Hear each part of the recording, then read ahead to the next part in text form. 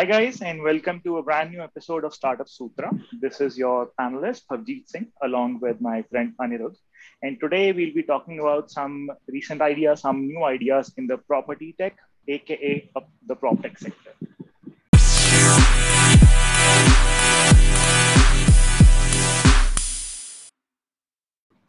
Okay, so moving on to first idea of the day, it's square yards.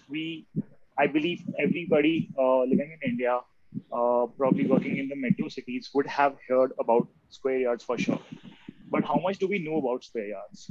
So Square Yards was a company founded in 2014, and currently it is the largest real estate platform with presence over 25 cities in 10 countries. So the property sector or the real estate sector lay dormant during the COVID situation, but even during that time, the Square Yards company grew, I would say, more than 70% compared to the property industry because they were using technology, they were using new technologies and had done some new acquisitions and used those technologies to grow in this sector. So this company has currently raised about $100 million in like 7 rounds. And their most recent investors are Singtel and ADM Capital from Hong Kong. And it is right now one of the fastest growing prop tech sector in UAE, Middle East, Australia, and Canada. So they have expanded their presence to 10 countries as now. So, as I already told, in the financial year 2021, they outperformed the property industry by 70%. And they have currently, in the previous financial year, clocked in $50 million revenue, with their EBITDA margins close to 14 to 15%, which is a big. One of the upcoming news for this company, Square Yards, is that they are going to launch an IPO, which would be in the range of 1,500 crores in the Indian market. And also, they are eyeing the unicorn status as of now. Uh, if we talk about the technology, so what they did is they did some acquisitions in the previous 2 years. They acquired a company called PropVR, which is an AI-based platform that provides like a 3D experience, a virtual reality tour of the property that you're looking for. So they also acquired two other companies called Props AMC, which uses data analytics to help them grow their business. And also they acquired another firm which is a tech-enabled real estate asset management solutions to help them with their backend stuff. So Anirudh, what do you think about this? Yeah, this seems interesting, and I think another aspect that they've added is they're able to virtually determine the price of that particular property, and that is something that is very interesting because traditional real estate transactions usually take up a lot of time. The negotiations on prices usually take a lot of time, but if you have an underwriting system which is based on technology wherein you can within a 24-hour period you can predict the price of the house and the price of the property or the location, and then give your offer price accordingly to the person who's interested in either selling that property or interested in buying that property. So by using different technology platforms such as virtual visits, online price determination and things like that, I think this is a very interesting product. Nice. Another interesting concept that has come up is rent to own. So wherein you can even rent a particular property, and the rent that you are providing actually is used as an EMI for purchasing that particular house. So you are not just renting that house, you're actually paying an EMI for a loan. So after a certain period of time, you can own the house rather than just living as a renter for lifetime. So that is also something that maybe these companies could incorporate in the future. So moving Right. on to the next idea for this episode, it is also something very similar to what we talked about right now, but I think this has a very immediate application in a lot of major cities in India. So let me give you a scenario. So suppose, for example, you are working in an MNC, you recently got posted to Mumbai, and you go there and you have to find an apartment for yourself. Now, cities like Mumbai as we all know, are very, very expensive places to live. And another aspect is the security deposit that everybody has to pay whenever they are renting out a flat or some property. Which is like Now crazy this, in cities like Mumbai and Bangalore. yeah. So if you have, say, a monthly rent of about lakh rupees, they might charge you 3 months or even 6 months of security deposit in advance. So that's like 4 5 lakh rupees, 6 lakh rupees upfront that you have to pay in order to start renting out a flat in the first place. So there's this company called Rhino Insurance, which is basically created a security deposit insurance for renters. So instead of giving up all that amount upfront to the landlord, what you can do is take an insurance product from Rhino where you pay a monthly EMI or a monthly premium, and they will cover the security deposit on your behalf. So the landlord is secured in the sense that if any claim or if any damage happens, this company will provide all the insurance claims or the damages that have been done by the renter. On the other hand, as a renter, you don't have to pay a lump sum amount upfront. You can use this insurance product, and you can simply pay monthly EMI so that it doesn't create a lot of financial burden for you when you want to rent out a place, right? So what do you think? Right, right. I think it's a great thing, great idea for someone who's like starting their job or just stepping into this, I would say the corporate industry. So whenever you want to buy a house and when you move to like this place like Mumbai or Bangalore, you have to pay a lot of money upfront, and then even after that, you are not assured of the deposit that you give that you'll get back. With introducing a third party who could, give a rental insurance for that, and give your deposit easily, and then you can pay that in EMI, would actually make sure that you are able to get your deposit back also. I think that solves that problem also. Yeah, and it also makes it easier for the landlord to actually rent out the property, right? Because Right. if like it increases the potential pool of people who might be able to afford that property if they don't have to pay that security advance, right? So it increases the chances of you renting out your property, right? So what do you have Yeah. next for us? Sure, sure. The next idea is again somewhat related to this idea, but this time it's the insurance for renters. So what happens is, let's say you rent a place, say a semi-furnished or unfurnished place. Then you try to set up the place for yourself. You buy all your furnitures and stuff. But what happens is, in case you have the rental insurance, or if the place is the owner has already insured that place, if anything happens, any natural calamity, let's say a fire or any plumbing emergency, or if there's a theft, the the stuff, your furniture inside is not insured by the rental insurance or by the homeowners insurance. So there's a company called Jetty Financial Services. It's a New York based company, and again this provides this kind of a renters insurance wherein they provide you insurance for your personal stuff that you have in your place. And in addition to this renters insurance, what they do additionally is, like, they also have their kind of a subscription wherein they are ready to pay your monthly rentals at right time, so that you don't get charged any interest or late fee. But then you have to pay the rent that the company already paid in simple EMIs. They do not charge any interest on that. They do not, charge you any late fee. It's just that you can choose your own EMI options. You have to pay that rent by 24th of that month, and they only charge you a small subscription fee, which could vary depending on upon the kind of the renters insurance you have already bought.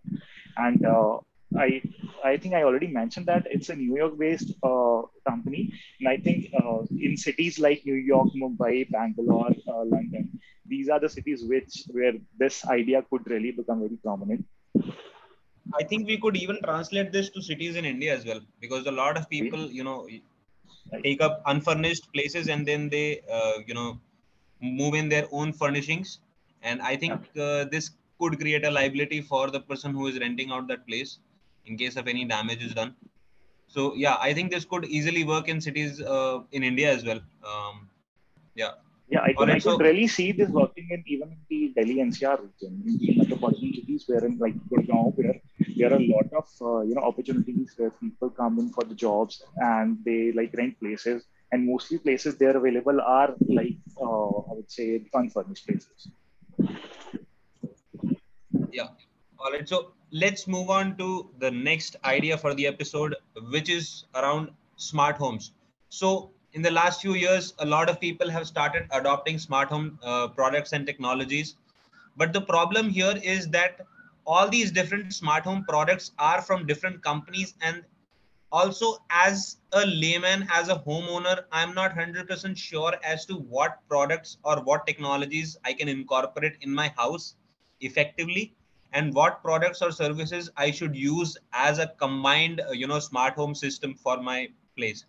So suppose, for example, you have smart lights from Philips, or you have smart home pods like Alexa from Amazon. But all these companies have their own, frameworks, their own systems, how they operate. There is no interconnectivity between all these different devices.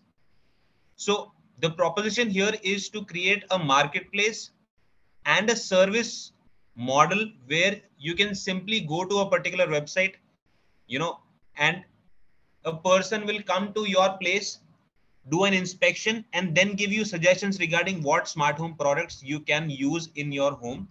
And then you can create a custom plan around it. And then, just like you have a monthly subscription for renters insurance, you can similarly have a monthly subscription for maintenance of those smart home devices. Like you have annual maintenance contracts or monthly maintenance contracts.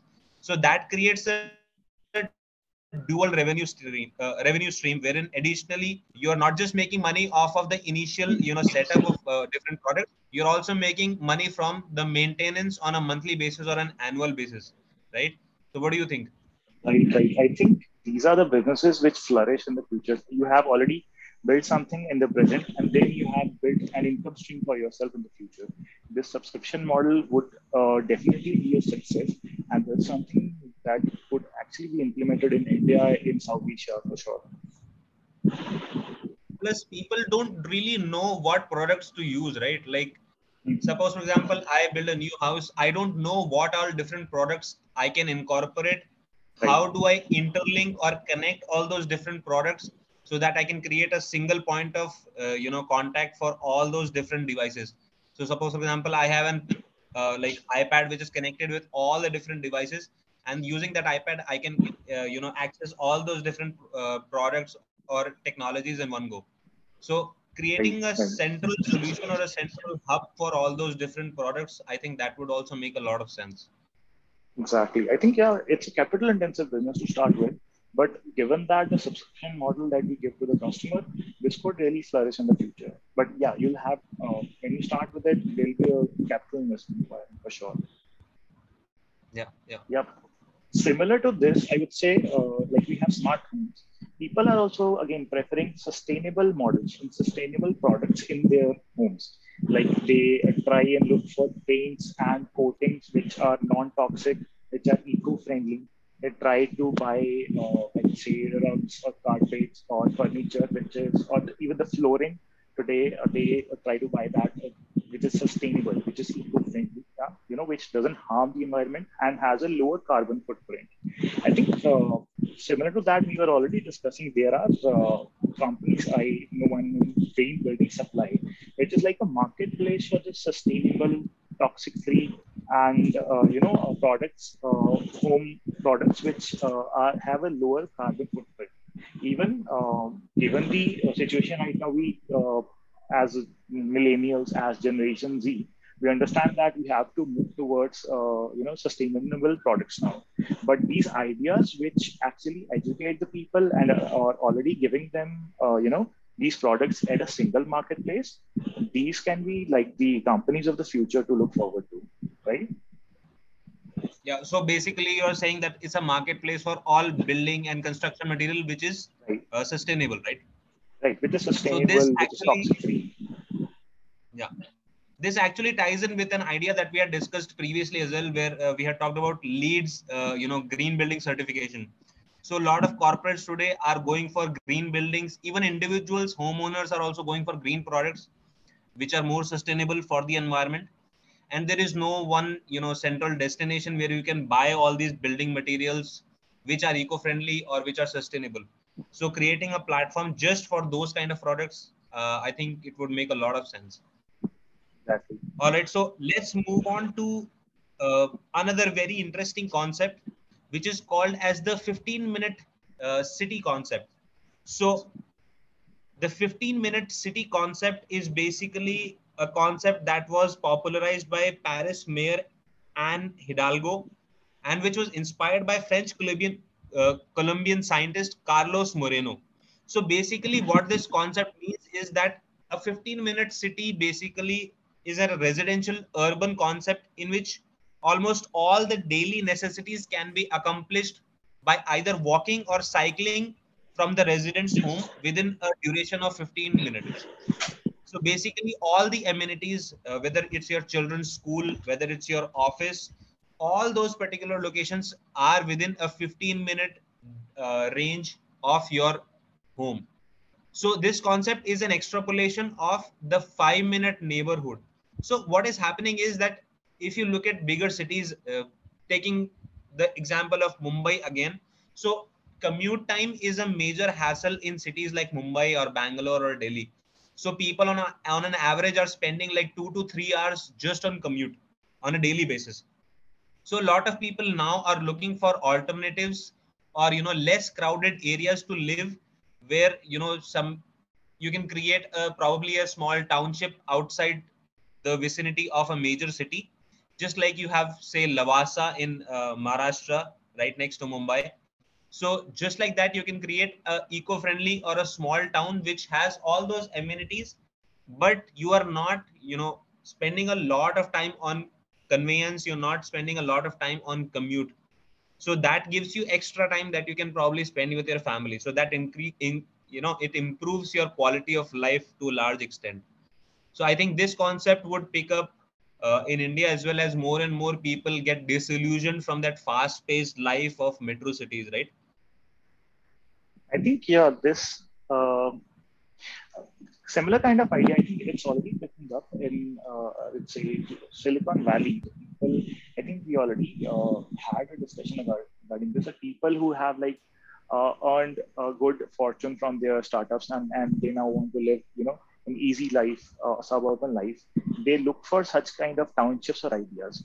We do have several townships built in India, but I know these are not close to this 5 minute or this 15-minute city concept. There's still a lot to do with it because there's a Yeah. big piece of So land like required to build all both of this. us, both of us today are living in tier two cities. You are in Chandigarh, I'm in Jaipur, and the main reasoning behind that is just that, right? Because if you're living in Gurgaon or if you're living in Mumbai, that commute time and the quality of life Exactly. gets deteriorated a lot. So I think it's Even a the very similar pollution in reasoning general as to why is very we both prefer smaller cities. exactly. I think even in the based on the point of quality of life, about the Delhi NCR pollution, traffic and noise pollution. And I don't see myself living there for a long time when even when I retire maybe, or even when I'm working. So and even there are medical studies that this air pollution is causing reduction in the size of lungs, especially in children. That sounds scary to me. So I think these kind Yeah. of concepts are going to take up once, as we India grows, as our average incomes grow, or maybe even the startup culture, even if it's expanding, many of the people would be looking forward to this kind of idea.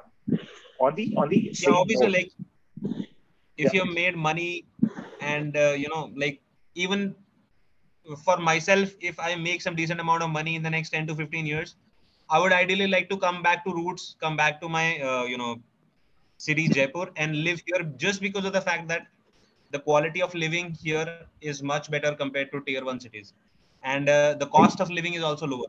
So it makes a lot of sense both ways. exactly. So along the same concept, do you know the line that Saudi Arabia is building a 170 kilometer long a linear city, and that's going to cost like 100 to 200 billion dollars, and it's again based on this similar concept itself. Yeah. Even in India, like if you look at the old city in Jaipur, which was set up about 300 years ago, that was actually set up on the concept of the 15-minute city, right? So in Right. that old fort city, even today, if you want, you can simply walk from one corner to the other corner of the city in like 15 to 20 minutes. So it's not as if this is a new concept. It's a very, very old concept, but it is Right. regaining a lot of steam in the last few years because of this disillusionment that has been created due to overuse of technology and overuse of a very fast-paced lifestyle. Yeah, I think also because of the burdening of the resources in the urban areas. Yeah. Exactly. Okay, So what do so you have let's next for us? yeah, so let's move on to our final idea for this episode.